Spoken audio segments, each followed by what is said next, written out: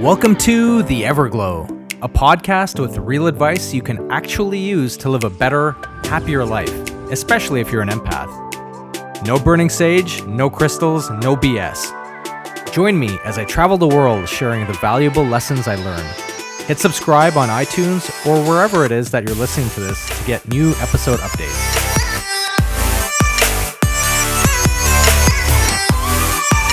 What up, everybody? I'm just going to jump right into it. It's been a little while since I've done a podcast, and I was hoping to do this on a more regular basis, but then as life starts up again, even though we're still immersed in this whole COVID thing, other things start taking priority over what should be a priority. So here I'm back, and I have a lot to talk about, but today, specifically, I want to talk about dealing with conspiracy theorists and knowing how to keep your peace mentally when talking with people. Now, over the years, I would say one of my addictions, maybe pitfalls, has been I would argue with people about stupid things. I'll give you a ton of examples, and I'm sure you've been there as well. And I don't know if it's an empath thing, but it can definitely affect you much more if you are an empath. So, for example, I remember I was an undergrad, and there was this girl named Sandra, and I had used the word endeavor, ENDEAVOR. And with the word endeavor, people thought of the space shuttle Endeavor, but I'd used it as a verb in a sentence. So, that person endeavored to finish his master's degree, for example. Well, she got into an argument with me saying that I can't use it as a verb. It's not a verb. And I don't know why, but I got into this big argument with her. I mean, back then there wasn't cell phones where you could just type it into your cell phone or Google it. But I was like, when I look back on it, it's like, man, if somebody doesn't know something or their mind isn't open to learning new things, then why do you want to waste your time trying to shove it down their throats? A lot of people want to be willfully ignorant. And maybe that's a good thing for them because as I've learned over time, there's a bliss in ignorance. You know that saying, right? Blissful ignorance. And so I used to find myself fighting with people and arguing with them, trying to shove facts down their throats, trying to get them to open their mind to understand and learn new things. And it would be so, especially as an empath, it would be so draining for me because my brain would try to comprehend them. I would try to, even after the argument or the discussion was over, I'd go home thinking, man, how come this person isn't understanding this? Or how come they're so steadfast in their belief that's so clearly based on, fallacies? And over time, I realized just how draining it was because the conversation wouldn't end with that person on that day. So for example, with that girl in undergrad, the argument over the word endeavor didn't end in the office that day because I took it home with me and I kept trying to play it out in my mind how this person doesn't understand this simple word or why they won't accept that there are other meanings to this word.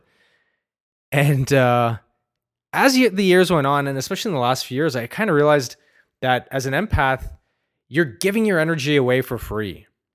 And the biggest lesson you can take from these podcasts, I hope, is that as an empath, you should stop giving it away. Because just like we've talked about in prior episodes where time is something you can't get back and it's so invaluable, while you can get your energy back, it's also very valuable. Because as an empath, when you get drained much more than, let's say, your average person. And so it takes you time to recover psychologically from dealing with people that drain your energy. Now, when it comes to these meaningless debates, you're going to find more and more and more of them these days, especially with this whole Trump era and the divisiveness of, I'm not going to say politics, but the divisiveness of humanity, at least in America, especially right now, because I hate using the word politics because everybody just throws everything under the rubric of politics, even though things like climate change and humanitarianism, in my belief, have nothing to do with politics, but those events have, and those things have been politicized. But you're going to find in this day and age, especially in the last 3 years, wow, I mean, the number of conspiracy theorists I meet and talk to and the crazy things they believe. I mean, I've been drained on more than one occasion. And every time afterwards, I always ask myself, man, why did I just let myself do that? I guess it's my own failing because I always have a hard time stepping away from a debate because I always believe the truth is the most important thing. And I can't sit there quietly while somebody just spouts lies and bullshit. And I just have to like bite my tongue and nod because as an empath, just hearing such nonsense drains me emotionally. So, in some weird way, me fighting and arguing with people about truth is my way of trying to stop the energy drain. Now, one thing you can do when you deal with these tinfoil hat conspiracy theorists is walk away.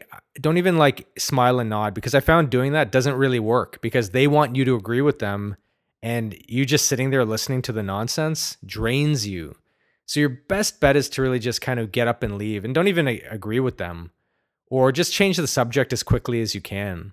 Now, the thing with conspiracy theorists, and there are more of them now than ever, or maybe they've just come out of the woodwork. I think there are just more of them actually because they seem to just be programmed by whatever they've heard on whatever fake news channel they watch. But it's interesting. They're very easy to spot because most conspiracy theorists all believe the same things. They all believe 9/11, meaning September 11th, when the Twin Towers were crashed into by planes. They all believe that was a government set up to pass a Patriot Act. They all believe that there's something called the deep state. They all believe Donald Trump's their god, even though he's never been to a church in his life, probably. They all believe whatever weird thing you can think, they believe, right? They all believe that the government's listening to every word you say, ready to jump on you. And yeah, probably there are systems that monitor phone calls, and I wouldn't doubt that.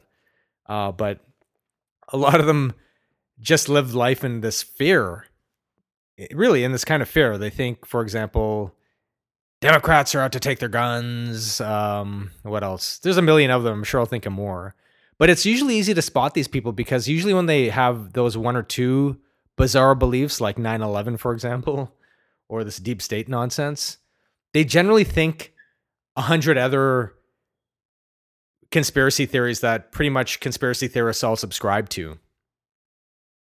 So with that being said, I wanted to put together a quick list of conspiracy theories, and when you hear somebody believe in some of these more than like one or two, then they probably believe in all of them, and try to keep your conversations with these kinds of people very superficial, because if you start tangling with them, you're going to lose. They're just so programmed and stuck in their ways and unwilling to open their mind to new knowledge that you as an empath are going to get extremely drained, and it's not worth it.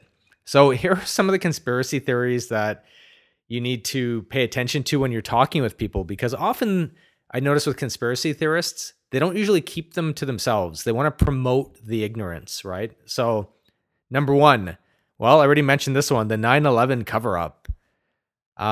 Number two, they think secret societies control the world. Yes, they think the Illuminati or some rich family in Germany or wherever they are meet with a couple other rich families every year in some secret location, and they dictate what's going to happen on planet Earth of over 6 billion people.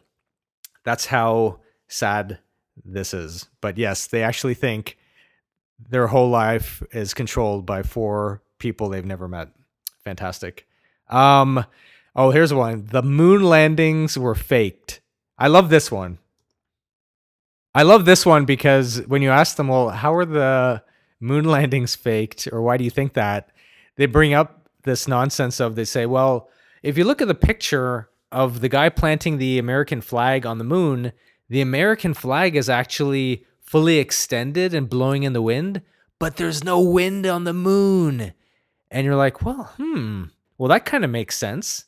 Except that if you look it up and do some research, the brilliant people at NASA actually thought of that, and they put a wire in the flag and they extended the flag via a wire so that the flag would be fully extended, because heaven forbid somebody knows how to put a space shuttle together and a rocket ship to go to the moon, but they don't know the simple fact that a flag wouldn't fly, so they preemptively or anticipatorily put wires in the flag. And the funny thing is, when you bring that fact up to them, they quickly change the subject, these conspiracy theorists. Some of them even believe this Holocaust revisionism idea that, oh, it didn't happen, or the numbers are greatly exaggerated. I'm not even going to comment on that one. AIDS, HIV, they think it was created by the CIA.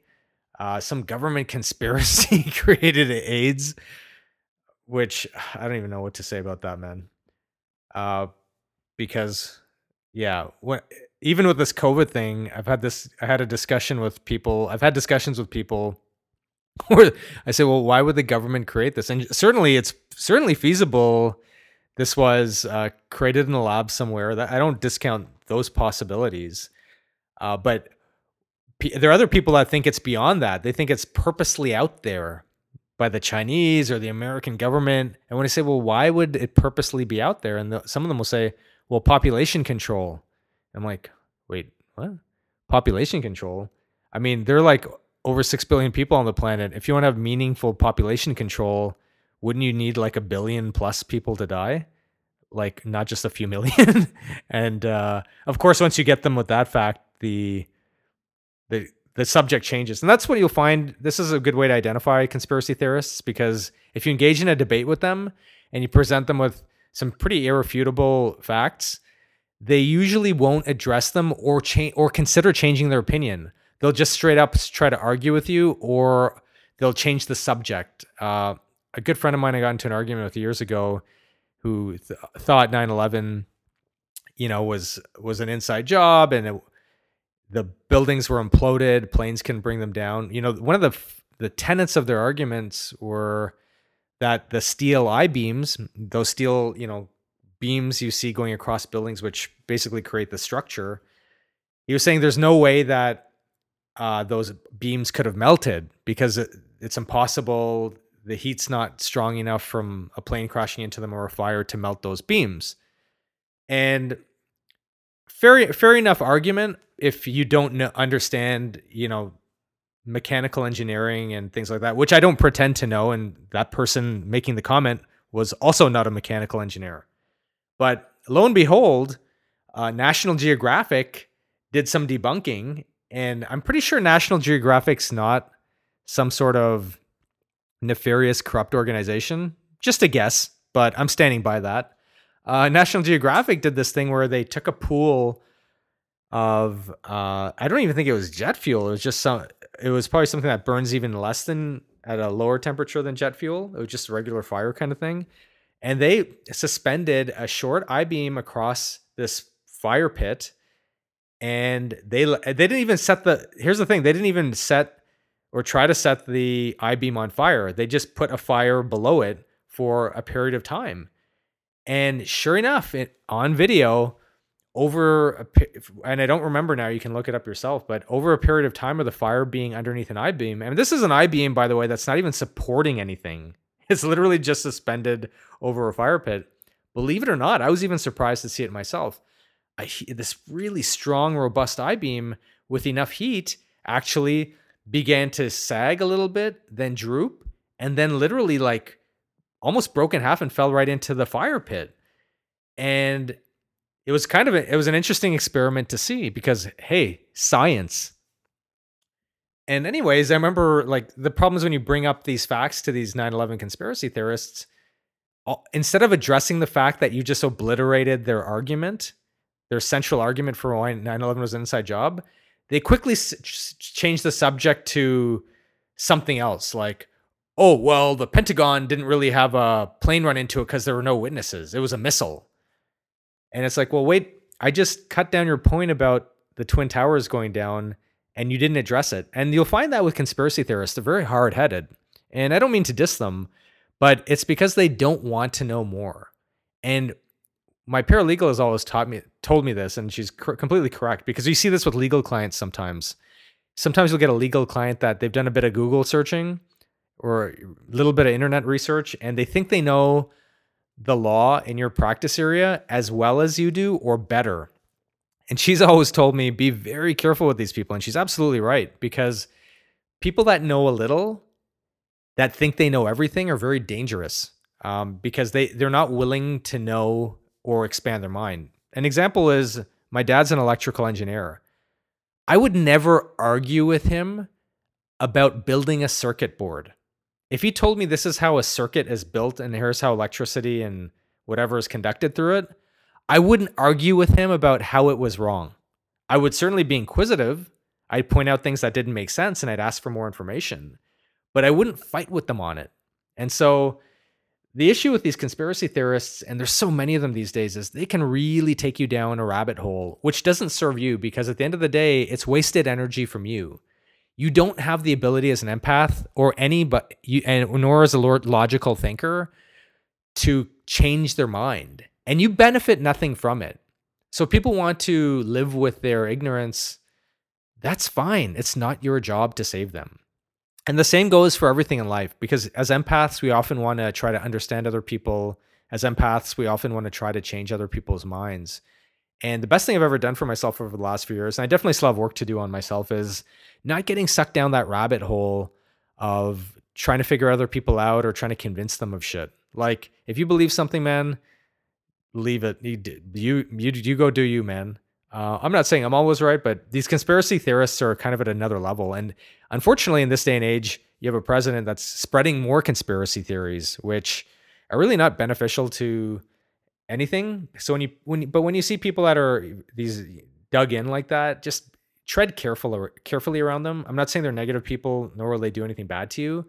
But as an empath, they will try to bring you down their rabbit hole, and it can be very exhausting and draining. And this podcast is all about how to live a better life and how to, save your energy and preserve your energy from energy thieves. I don't even really think conspiracy theorists try to change or steal your energy, to be honest with you, but they're pretty good at making you exhaust yours. So with that in mind, I just wanted to put that out there. So stay the hell away from going down the rabbit hole with conspiracy theorists. For empaths, it can be particularly draining, and you don't want that. So that is my message for you for today. Make sure to keep that tin foil hat packed in your backpack or the trunk of your car when you can, and it'll probably save you from people and the government reading your brainwaves. Insert extreme sarcasm. That's it for today. Take it easy. Talk to you guys later. Thanks again for tuning in to The Everglow, chronicling my life as an empath as I travel the globe. Check us out on Instagram at NEILBHARTIA for more photos related to this and other podcasts.